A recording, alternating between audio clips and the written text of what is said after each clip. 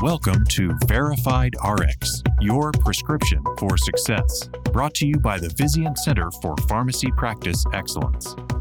RSV infections are not new and have devastating impacts. The recent advent of new prevention strategies has renewed the focus on the disease with a hopeful outlook.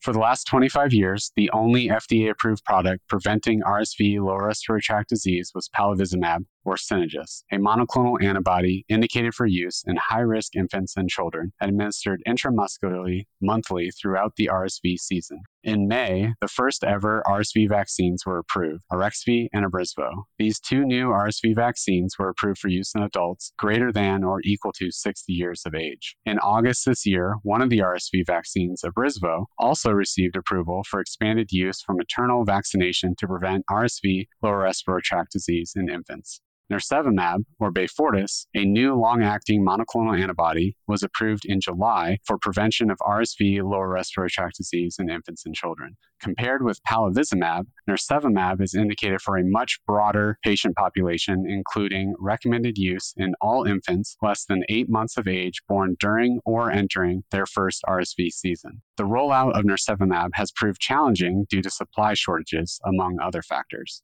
Today, we discuss the new RSV prevention strategies focusing on the pediatric patient population, as well as the recent shortages with Nirsevimab. We are joined by Dr. Deb Bondi, Dr. Nikolai Dahl, as well as my colleague from Vizient, Dr. Kyle Holting. Dr. Bondi is the Pediatric Clinical Coordinator, a clinical pharmacy specialist in the Neonatal Intensive Care Unit, and the PGY2 Pediatric Pharmacy Residency Program Director at the University of Chicago Medicine, Comer Children's Hospital. Dr. Dahl is the Program Manager for Medication Utilization and Formulary at John Muir Health in the East Bay of San Francisco. Dr. Dahl has been with John Muir Health since 2012, working in critical care, and is now with pharmacy administration. He has been heavily involved with local chapters of the California Society of Health System Pharmacists and the Society for Critical Care Medicine. Dr. Holting is a Senior Clinical Manager of Drug Shortages and Drug Information at the Center for Pharmacy Practice Excellence at Vizient, and is a regular guest on our podcast. I'm John Schoen, Senior Clinical Manager of Evidence-Based Medicine and Drug Information at the Center for Pharmacy Practice Excellence at Vizient, and your guest program host for today's podcast. Welcome, Deb and Nikolai, and welcome back, Kyle. Thanks for having us. Yep, thanks for having me. Thank you for having us. Supply issues with Nirsevimab have been a recent and ongoing area of concern. Before we get into the specifics of how University of Chicago and John Muir Health are managing the new RSV prevention strategies, let's first discuss the current situation with the Nirsevimab shortages. Kyle, can you give us an update on where everything currently stands with the Nirsevimab supply and what led to this shortage?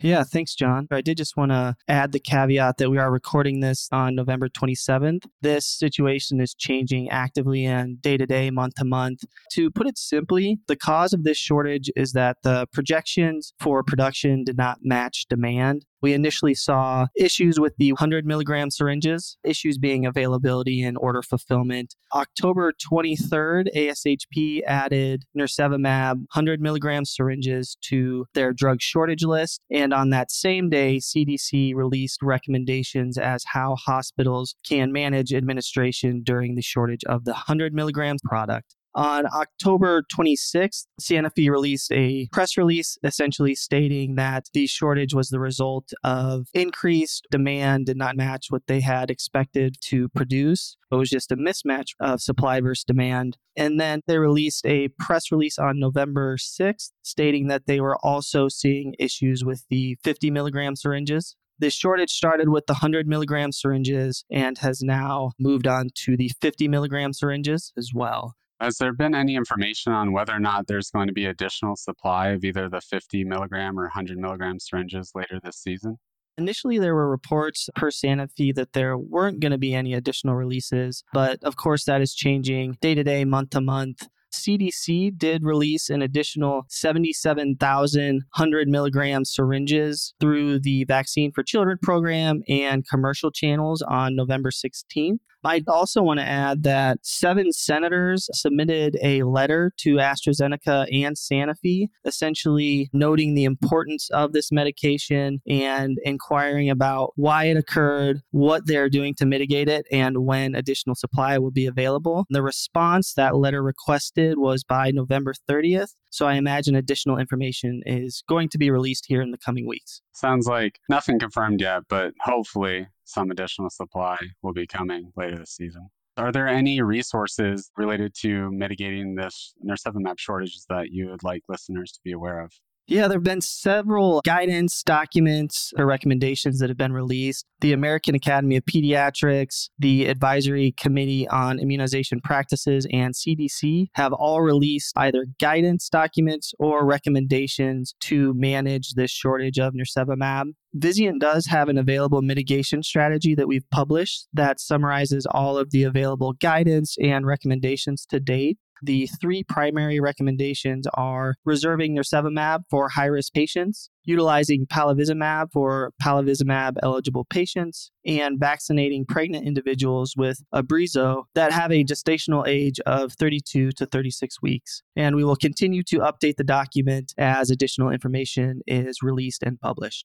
Thank you, Kyle, for that update. And now we'll transition to talking with Deb and Nikolai about what their organizations are doing with these new RSV prevention strategies. Starting out and looking at forums, there's been quite a few questions that I've seen circulating around strategies to implement these new RSV vaccines and the monoclonal antibody. Just broadly speaking, what are both of you doing, University of Chicago and John Muir Health, with these new RSV vaccines and the new monoclonal antibody Beyfortus? Just as a reference point, I work at a freestanding children's hospital in the neonatal ICU in a historically underserved patient population on the south side of Chicago. And a lot of the dynamics that went into some of our initial decision making when this drug was first approved, prior to knowledge of the shortages and all of that, was a lot of discussion around cost and health equity. One of the things that's been really interesting is discussions initially were pointed towards how people were going to approach this because it was not an inexpensive medication, but obviously had a lot of benefits. And then obviously our strategies have changed a lot because now it's all just about what you can even get. For us initially, being on the south side of Chicago, we observed that we actually had a pretty high no-show rate to first pediatrician appointment after the birth admission. So upwards of 20 to 30% of our patients were not showing up to that first pediatrician appointment. A lot of other institutions initially had a strategy where they were planning on deferring that first administration for healthy newborns to that initial pediatrician visit with the hope to get some reimbursement. We actually elected to give it to all babies on their birth admission, knowing that we didn't want to miss that 2 to 3 patients out of every 10 that doesn't show up. We initiated that strategy in mid-October.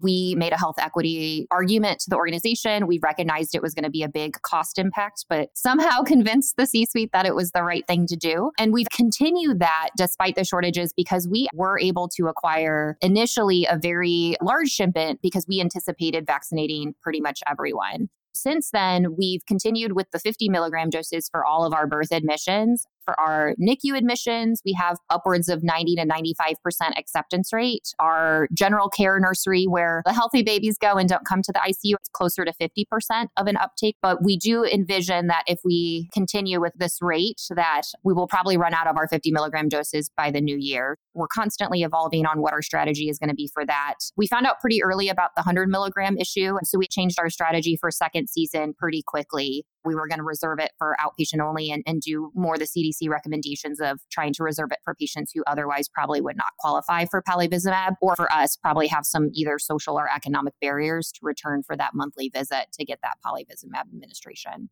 Great, thanks. Nikolai, what's being done at John Muir Health? At John Muir Health, we had a similar understanding initially that we thought we would be able to vaccinate all of our patients with nirsevimab. Obviously, that quickly was found to be not a possibility. So we met with our physician providers and our physician champions and came up with a strategy where we could essentially vaccinate our high-risk population, which we considered to be our NICU patients. We were able to get enough supply just for the NICU initially, and we essentially calculated it out through the season. We didn't think there would be as much of an uptake of well baby population. So what we decided to do was to work with our outpatient providers where we knew we have a high rate of follow-up within the first 7 days and provide them with the 50 milligram doses of nirsevimab.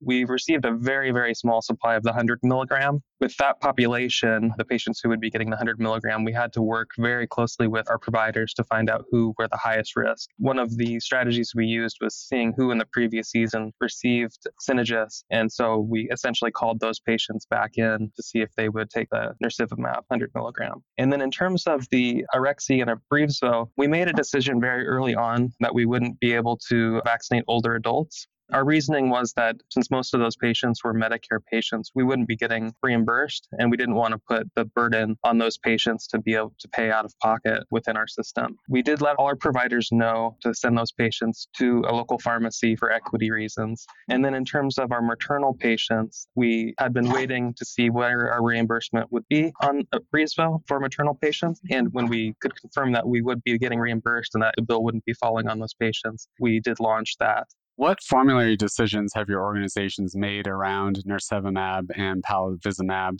Are both of the agents on formulary? Do you have restrictions in place? What is your approach to deciding what to do with the maternal RSV vaccine with respect to the monoclonal antibodies? And has the nirsevimab shortage impacted any of these factors?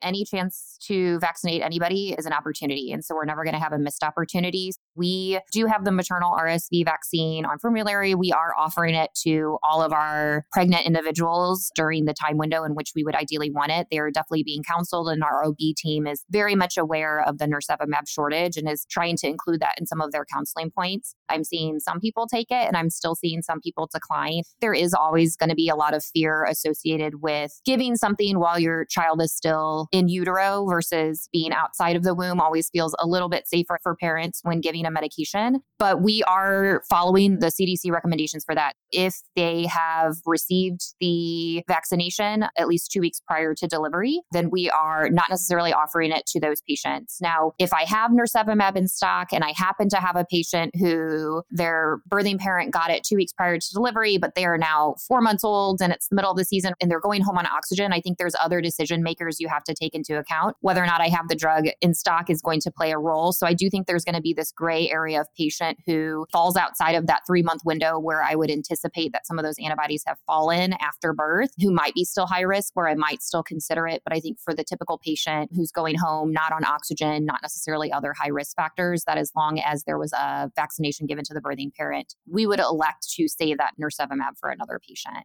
And we had a similar experience at John Muir. Initially, we had planned to completely remove palivizumab from the formulary after the addition of nirsevimab. But obviously, after the shortage, we opted to keep it just in case there is a patient that we're not able to immunize with nirsevimab. We made a decision with Abrevzo to not add it to our inpatient formulary. At John Muir Health, we would only be seeing those maternal patients if they were considered high risk. And since those patients were excluded from the Abrevzo studies, we opted to only keep it in our outpatient formulary for those patients that meet the CDC criteria. I forgot to touch on palivizumab. I have an inherent distrust, so we had some vials on hand just in case, coming into the season anticipating there could be some issues. There's a gray area of patients who don't quite meet the nirsevimab criteria, but do meet the palivizumab criteria, and so we wanted to keep it on hand for those patients. So we did have about a dozen vials coming into the season that have potentially come in handy now that the shortage has sort of shown itself. ACIP has recommendations that they've put out for both nirsevimab and the maternal RSV vaccine. In cases where the maternal vaccine is given, generally the monoclonal antibody is not also necessary. However, there are some exceptions to that. So I guess in general, do either of you at your organization have a preference for the maternal RSV vaccine or nirsevimab? Currently, in the setting of the shortage and in an ideal world where there wasn't the shortage, what would that look like? And if so, in what populations would you be preferring one versus the other? In the vast majority of cases, giving it to the birthing parent would typically be preferred for me, unless there was an impending delivery, in which case you would obviously assume that the child would not necessarily get the full benefit since you do need some time prior to delivery. Obviously, it doesn't make a lot of sense if she's in preterm labor and different things like that around that 32 to 34 week window. But otherwise, to me, it makes sense. It would be something that I could do for myself as a birthing parent that I would then not have to do for my child. I think that's our logic behind that. With our no-show rate, ideally, we'd want want to take any opportunity to vaccinate if we could. There are going to be some high-risk patients who may have been excluded from those studies, again, where you may want to consider potentially withholding and giving to the newborn instead. In the vast majority of cases for a typical healthy pregnancy, for us, it would definitely be preferred to go ahead and give it during the pregnancy. I would agree with Deb on that. That would be our preferred method. Also, you're going to be vaccinating both the parent and the child. So you're vaccinating really two patients at that point. Obviously, from a financial standpoint, we might consider that we would have a better financial benefit for John Muir Health as a system if we're vaccinating the mother. That's a really, really important point. When babies get RSV, they get it from somebody. And the person they're probably around the most is going to be their parents, who are maybe around siblings who are in daycare, who are getting germs, where all of these babies probably spend a ton of time with a bunch of family members. Right now, unless you're pregnant or over 60, if you're an adult, you don't get an RSV vaccine. That's a really great point, telling these birthing parents that not only is this benefiting your baby, but it's going to benefit them doubly because it's going to reduce the likelihood that you're going to have the ability to transfer that RSV to the baby as well. I'd like to get into some of the logistical issues that I've heard around these new RSV prevention strategies. First, with the maternal RSV vaccine, what is your organization doing to have that vaccine status visible to providers when you're identifying whether or not they're appropriate candidates to receive nirsevimab? And additionally, how is nirsevimab administration being documented in the EHR at your organization, since it's not technically a true vaccine, but a lot of organizations are wanting that to be visible within the immunization records? At John Muir Health, we have three ways that we're able to see the vaccination. When the provider is going to order nirsevimab, it's flagged within the electronic health record the mother's vaccination status and when they received that vaccine. In addition, we created some templates for their notes where when they're writing their admission note, they're able to see the mother's vaccination status at that point. It does get documented within the immunization records as an immunization, not a vaccine for the nirsevimab. Ours is very similar. We updated the H&P templates for both our NICU as well as our Well Baby Nursery to include an assessment of maternal vaccination status. Generally, if it's unknown, we'll ask the birthing parent if possible, but generally our default is that if you don't know, you're going to assume they didn't get it in time. Then we'll go ahead and offer the nirsevimab to the baby. Our palivizumab even used to show up in the immunization record section already, so that standard was already there for us, as much as it was even less so, I guess, considered an immunization back in the day. And so I guess that sort of benefited us now in that even though it's not a vaccine, we're all clearly considering this an immunization as it's part of the immunization schedule now. And so both the birthing parents' RSV vaccine as well as the newborn's nirsevimab would show up in the immunization tab for us in Epic. Have either of your organizations run across any other logistical issues with either nirsevimab or the maternal RSV vaccines, such as scope of practice considerations, stocking of the VFC product, inpatient education, etc.? Yeah, we've had a few things pop up. Scope of practice definitely came up as a topic of conversation, and this will vary from state to state, but depending on our clinics, some of them are nurse administration and some of them are MAs, in which case there was a lot of discussions about scope of practice and whether or not this type of injection could be given. Is it just the route needs to be IM? Does it specifically need to be a vaccine versus an immunization? So I know there were a lot of discussions pretty early on related to whether or not we could give those in our pediatric clinics that only had medical assistants administering our other vaccinations. Education has been a thing, although it's not been too bad, since I think everyone globally has been pretty excited about this, that they've been more eager, I think, to read the education perhaps than some of other educations we've sent. But I would say one of our bigger points of confusion has just been related to this whole concept of it not exactly being a vaccine. So it doesn't have a vaccine information sheet, but it does have an immunization information sheet, but that's not found on the VIS page of the CDC website. And so that's created some confusion for some of our nursing staff as they're trying to make sure they obtain the appropriate education. A little bit less so for our outpatient side, since they sort of have those printed off on paper ahead of time, but a little bit more so for our inpatient side. Our other big logistical thing has been VFC. It's so interesting. What supply different hospitals are getting is so varied. You know, I have a friend on the East Coast who told me she got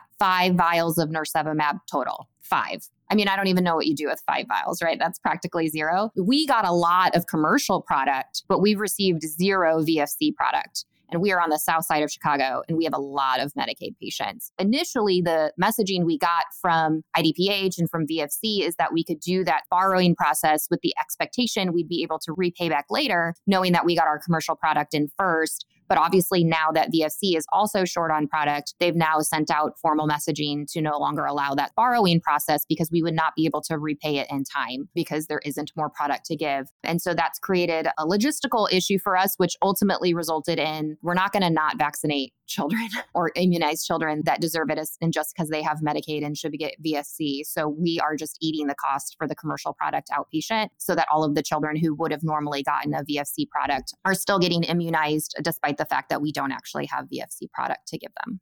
We had initially gone through the process of becoming a VFC provider for the hospital. Previously, we hadn't gone in that direction because there wasn't a huge benefit for the hospital system. As we were going through that process, though, we found that our outpatient VFC providers were not receiving any of the product. And so we had gone the same direction as Deb, where we were eating the cost and just buying the commercial supply for patients who were at risk, particularly. In terms of inpatient or education in general, we didn't have an issue outpatient for the most part with immunization, but our inpatient well baby nurses were very uncomfortable giving education on the nirsevimab initially. That's changed quite a bit as there's been more in the news and they've received a lot more education on the product. But of course, we haven't been able to supply nearly enough to administer in the well baby areas, but they seem to be a lot more comfortable now.